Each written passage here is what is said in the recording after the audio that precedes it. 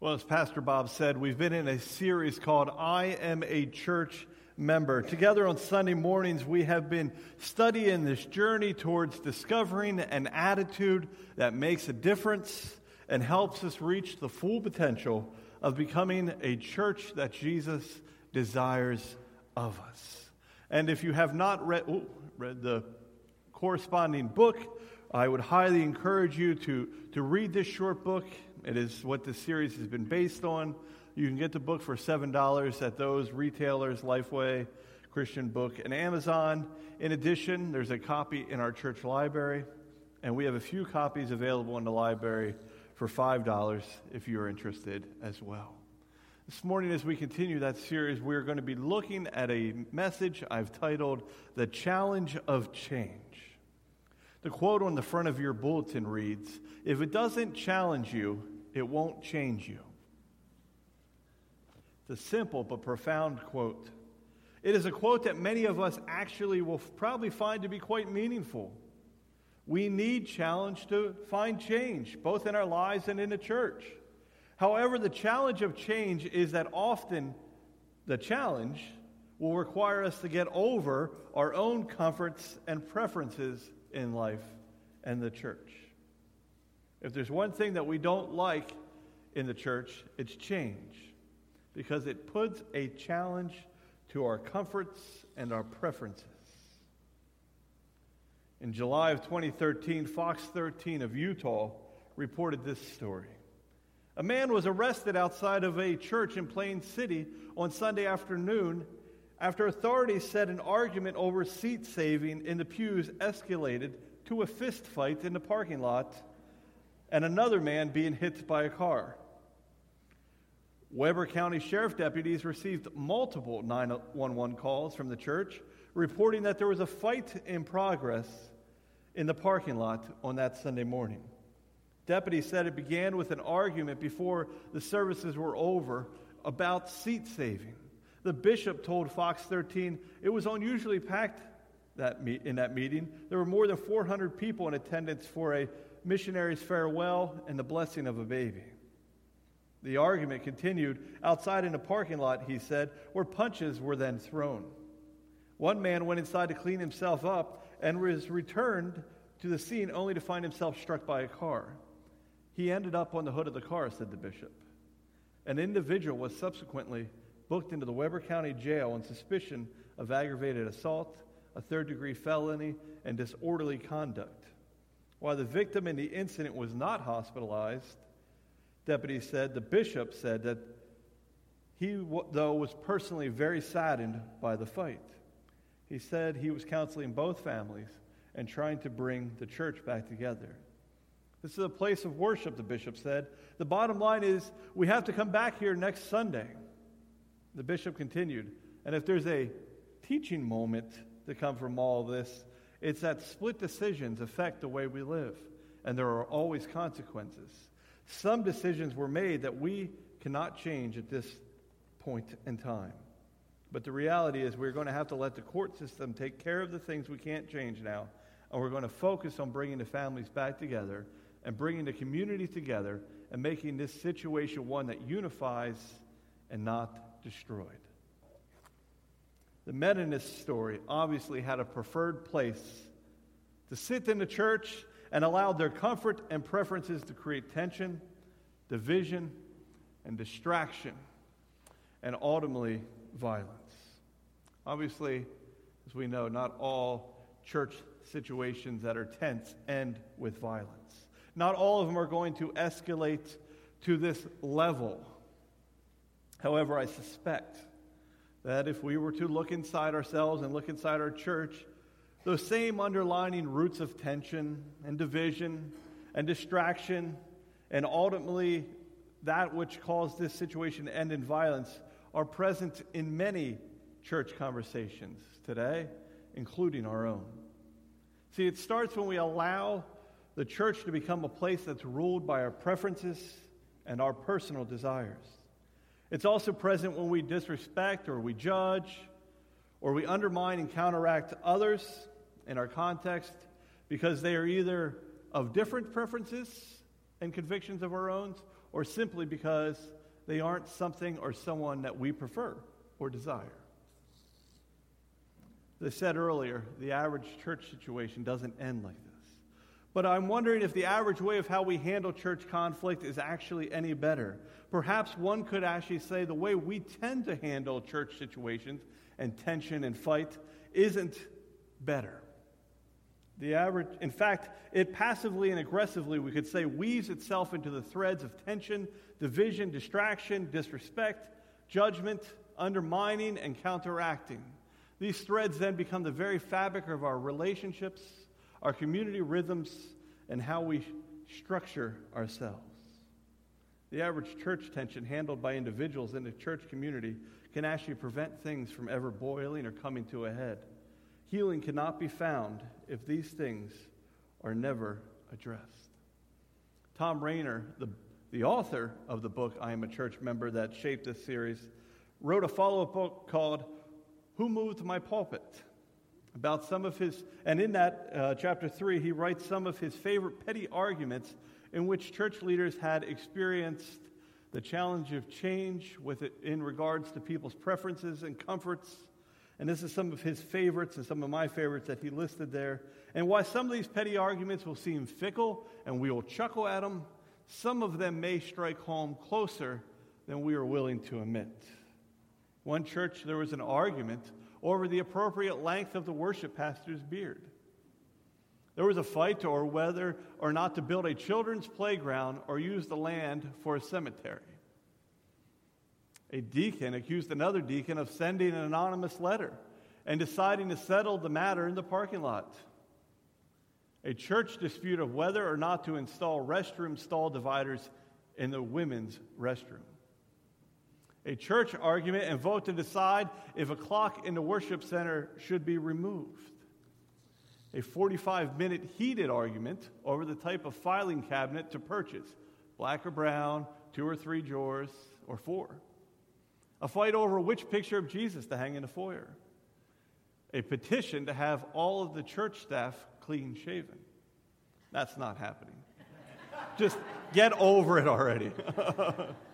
A dispute or whether or not the worship leader should have his shoes on during the worship service or his Chuck Taylors. A big argument over the discovery that the church budget was off by 10 cents. Finally, somebody gave a dime to settle the issue. A dispute in the church because the Lord's Supper had used cranberry grape juice instead of just grape juice. I hear that really affects the symbolism of it. Business meeting arguments about whether the church should purchase a weed eater or not. It took 2 business meetings to resolve this. Arguments over what type of green beans the church should serve. Canned or frozen, probably. And major conflict when the youth brought a crock pot that actually had not been used in years. These sort of arguments happen when we make the little things important things. It's usually a result of wanting to legalistically declare and enforce our own preferences and values and comforts and enforcing them over the church community.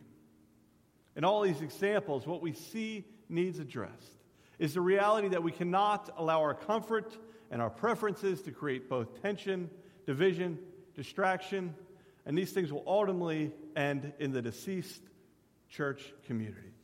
The more we fight over these little things and allow these little things to create tension within us, and the way that we constantly handle these things will only result in the death of a community.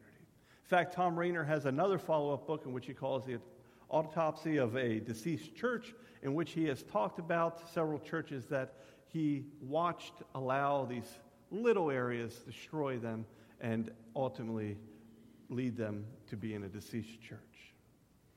This morning, I am going to read an account of Jesus and his disciples from Matthew 9. We're going to be looking at verses 30 through 37.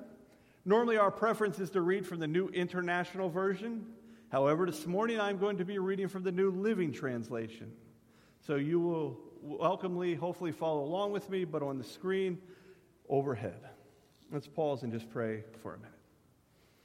Lord, as we gather to continue our series through I Am a Church Member, we invite you to speak to our hearts, to allow this Scripture, this story, this account of you and your interaction with the disciples to speak to us, to challenge us, and ultimately to change us. We thank you, Lord, for the ways that you are constantly challenging us. Amen.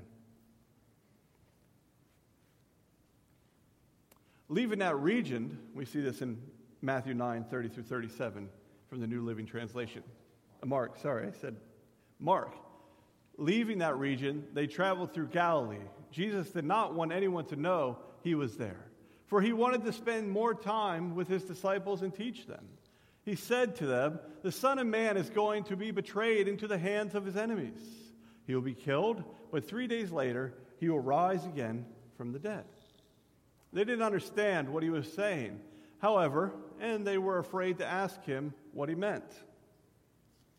After they arrived at Capernaum and settled in a house, Jesus asked his disciples, "What were you discussing out there on the road?" But they didn't answer, because they had been arguing about which one of them was the greatest. So he sat down and he called the 12 disciples over to him. And he said, "Whoever wants to be the first must take the last place and be the servant of everyone else." Then he put a little child among them. Taking the child in his arms, he said to them, "Anyone who welcomes a little child like this on my behalf welcomes me. And anyone who welcomes me welcomes not only me, but also welcomes my Father who sent me." I love the way Jesus handles himself in tough situations. In fact, growing up, I loved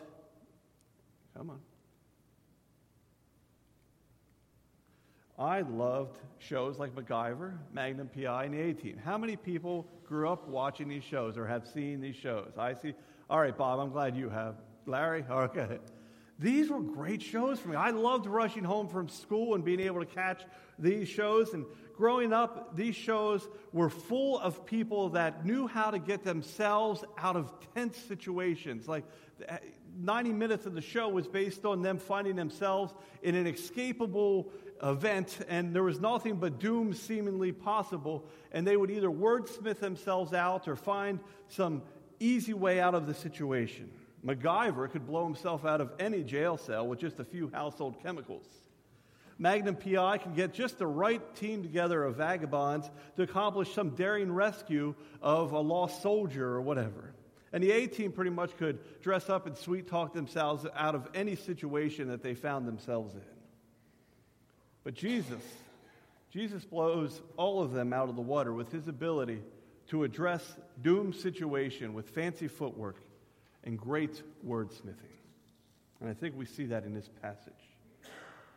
Looking at this story through a different narrative. In this story, Jesus is on this missional road trip, and he's going through Galilee with the guys in which he's spending time investing in. And really, besides this discipling relationship with them, he is doing church with them. These are guys in which he spends time worshiping with. These are guys that he spends time building community with. These are guys in which he spends time doing mission together with.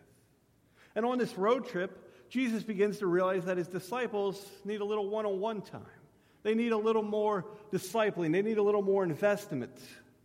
So he's starting to look for some teachable moments. He's noticed a few diagnosable symptoms of where his community is at. And you can't get to that level of discipleship in a public space when the crowd's around you. So Jesus sees the need to pull off, and he kind of goes off the beaten path, and he just sits there and invests some time away from the crowds where it's just him and the guys for a little bit. Jesus starts to try to teach them some further down the road vision, some great insight of what God wants to do, some of the cool things that God has planned for the future. However, these followers of Jesus were not getting it. And as a result, they decided it was best just to ignore what Jesus was saying, and not having enough faith and having fear, they just didn't ask Jesus what he meant. Maybe they were afraid of Jesus going to accuse them of not having enough faith, or maybe they thought he was going to call them sons of vipers or something. But however, instead of addressing the issue, they allowed their confusion to go unaddressed and passively aggressively begin to weave itself into the community they had formed and their relationships with each other. So much so that as they journeyed on, they began to fight with themselves. They entered a small fishing village of just over 1,000 people. It was really the stomping grounds of Simon Peter, Andrew, James, and John, and Matthew.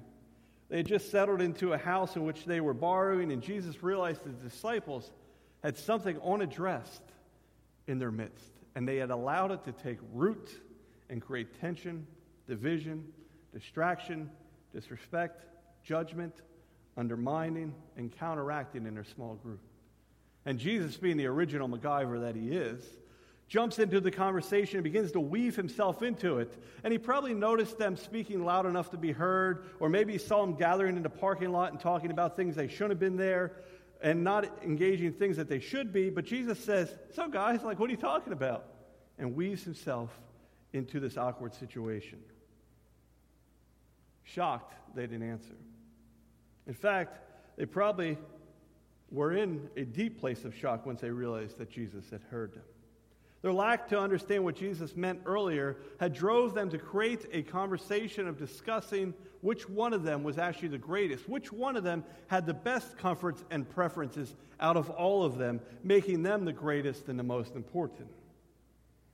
Jesus sees this as a great teaching moment in which he knows he needs to address the people issues that are in his church community. But he doesn't address the issue straight on. He addresses the root of the issue. He sits down and he calls the 12 to relax with him. And as they began to gather around, Jesus gets up and grabs some random kid who apparently is in the house. And he brings the kid into the midst of their community. And he picks him up, he puts him into an embrace, and he looks at the disciples. He doesn't answer to them which is the greatest. He doesn't address the confusion they had in the beginning. But he looks at his friends and his church community and says, anyone who welcomes a little kid like this, for me, in fact, will subsequently also welcome me and the Father. And anyone who welcomes me not only welcomes me and the Father, but he will be made the greatest. This is the most important preference. So what do we take away? What can we learn? When you came in, you should have received a bulletin. And inside that bulletin, you'll see there's some notes and there's some places to fill some underscores in. And I encourage you just to follow along, to fill in those underscores. I think there are some really important takeaways that we can learn from this passage within regards to church tension. We're going to take a look at a few of those. First, the story teaches us that in the church, it is important that we are looking to welcome the preferences and the presence of God in our context. We see this point in the beginning when Jesus wants to invite them to a deeper place of understanding, and he wants them to see the things of the kingdom, and he wants to tell them about the things in which God has planned for them. But they miss the point. Jesus then ends the story with this same point and says, anyone who welcomes me welcomes not only me, but my Father who sent me. God's preferences are the most important thing for the community. And that's what we learn too. Secondly, we see that tension and division in our context often can be enabled by confusion, fear, or the lack of willingness to press in and learn more. Jesus' disciples didn't understand exactly what it was that Jesus was saying. They were confused. The scriptures then say, however, or we could say, but the problem was that their fear, it says, kept them too afraid to ask Jesus what he meant. They weren't willing enough to press in and learn more of what God was doing in this new thing. What was it that Jesus was revealing? I don't know. Our fear is keeping us from that. It was best, in their opinion, to just sit on the sidelines, to complain and talk amongst themselves with it, which eventually crippled them from reaching their full potential as a community and as individuals. Tension and division in our context can be enabled by our own confusion, fear, and our own lack of willingness to press in and learn more. It's when we allow our preferences and our comforts to dictate how we do church and how we live our lives that we miss out Thirdly, we must identify teachable moments to bring healing and realignment when we see others or ourselves placing personal preferences first. Jesus begins to see many diagnosable symptoms of where his community's progress is on their journey. He realizes that for healing to happen, those things are going to need to be addressed. He realizes that a corrective sense of realignment to their priorities must take place. Settling into the house, he identifies that moment. He finds a moment to teach them something when the crowds aren't around. He invests in them nothing but the vision of the kingdom, which supersedes both the root problem of their division and the current manifestations of it. We, too, must look to realign ourselves and to help others realign themselves in teachable moments. Our fourth takeaway from this story is that the church is a place to practice the values of the kingdom of God, like the challenge from Jesus to take a back seat and serve everyone else. As they rolled into this little fishing town, Jesus found his disciples fighting amongst themselves about who would be the greatest and the best, based on the things that they saw as preferences and priorities of their call and community. Jesus calls them together and tells them that actually the most preferred thing, the best thing, is actually to find themselves taking the back seat, or as Jesus said, the last place, and to be the servant of everyone else. They weren't called to serve those who they were comfortable with or who they preferred or who they got along with. They were called to take the back seat, the last place, and serve everyone else. That is the call in which Jesus gives them. We are called to take a back seat. And as the story shows, we are to give priority to the outsider, the kid who was not in their midst, and somebody who was younger than them, a generation that had not yet been reached. Servant appears 57 times in the New Testament. 58 times we find the word serve. The picture this paints for us as followers of Jesus in a church context is that the back seat is important. It's a huge part of the DNA of the kingdom and why we do church. When I say the back seat is important, no one likes a backseat driver, right? You remember when you have been driving somewhere, maybe one of your kids or friends is in the back seat and telling you to slow down or not brake so late. No one appreciates someone looking over your shoulder, right? The backseat driver is putting their comfort and their preferences on the driver. We must realize that taking a back seat means letting go of our preferences and our comforts and trusting God in the moment. Fifth and lastly, to reach full potential in both individual and church community life, we must overcome the challenges of priorities and attitudes. The disciples were not old guys, but they weren't the next generation either. As Jesus is telling them the most important thing is to be a servant at all, he reaches out, and that small kid who probably was the next generation is brought in the middle of their context. Something that was outside of their context is brought inside. He tells the disciples that to welcome God, they must connect, reach out, and love on children like this. Those who are outside the circle, who are tomorrow's church, and those who are not currently here in our midst are actually the greatest. They are the things in which Jesus is putting preference on. That which is outside and that is which is younger. When we do those things, we welcome Jesus who brings the presence of God. Our priorities and attitudes must not be of preference and comfort, but focusing, like Jesus said, on the outsider and the younger generation. In a book called Comeback Churches, Ed Stetzer looks at over 300 churches in which have successfully went from a place of decline to fruitfulness. And in it, he said the number one thing in all of the churches that needed to experience turnaround, the number one thing was a struggle with a place of attitudes. That was the number one root issue. Folks, it's important to follow Jesus, to reach our full potential as a church, that we get our attitudes in check. Too often, the oldest generations dictate the margins for the youngest to operate within. Far too often, the insiders make the rules for the outsiders to abide by. However, Jesus took the youngest person, who was also an outsider, and put him first. And if we could be honest with ourselves, many of us should be able to admit that we have often allowed our personal comforts and preferences to dictate the way we do church. As a result, we must begin to rethink and reorient ourselves to what church membership is, how we do church, and why we are the church. It's why we are looking at this series, I Am a Church Member. You know, when you join a country club or when you join a store reward program or a gym, there are perks. There are perks to joining that program. You get something comfortable for you. You get some type of discount. A commitment to the church is one to mirror Jesus, who died himself on the cross.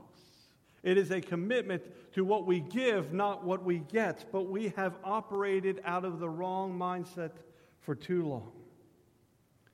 In Rethinking the Church, author and pastor James Emery White reminds us that rethinking the church has nothing to do with compromising the church's message. He says in the same chapter, yet the church's very survival in recent history has been tied to its willingness and ability to adapt to the unique conditions of the day. Success can only be continued through appropriate, thoughtful adjustments to our processes and methods. I'm going to read this one again. Yet the church's very survival in recent history has been tied to its willingness and ability, these are attitudes, to adapt to the unique conditions of the day. Success can only be continued through appropriate, thoughtful adjustments to our processes and methods. I suggest those thoughtful adjustments to our processes and methods begins with a willing realization that church membership isn't an entitlement to a preference in comfort. It's a commitment to serve others and to be challenged for the change and the sake of the kingdom. Ron Baduda of National Audiovisual Association said if Sports Illustrated magazine understood it was in the sports information business, not the publishing business, we would have understood that we would have the Sports Illustrated channel and not ESPN. It's been also suggested by many people that if the railroad business would have learned it was in the transportation business and not just one mode of transportation business, they would have discovered quickly that they were not in just a particular system of transportation, but in transportation itself, and would have outlasted many of its peers. We need to get to the heart of what it is that we are trying to do with church. We need to get to the heart of what it is we are trying to do here at East Petersburg Mennonite Church. Same challenge that the railroads and Sports Illustrated had. We need to get to it. Win Arn, a church growth consultant, did a survey of over 100 members in 1,000 churches. And each church he reviewed, and collectively this was the result. 89% of those interviewed said that the church exists to take care of my family and my needs. Only 11% said it existed to win the world to Christ.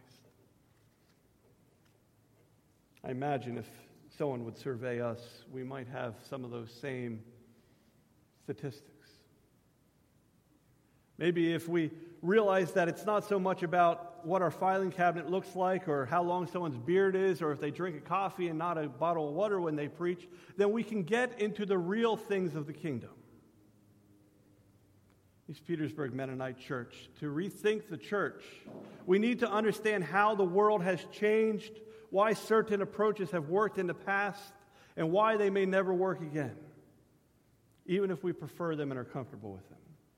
In doing so, we will also find ourselves forced to rethink our own comforts and preferences. In closing, I want to tell you one last story. James Emery White tells a story about a time he was leading a conference.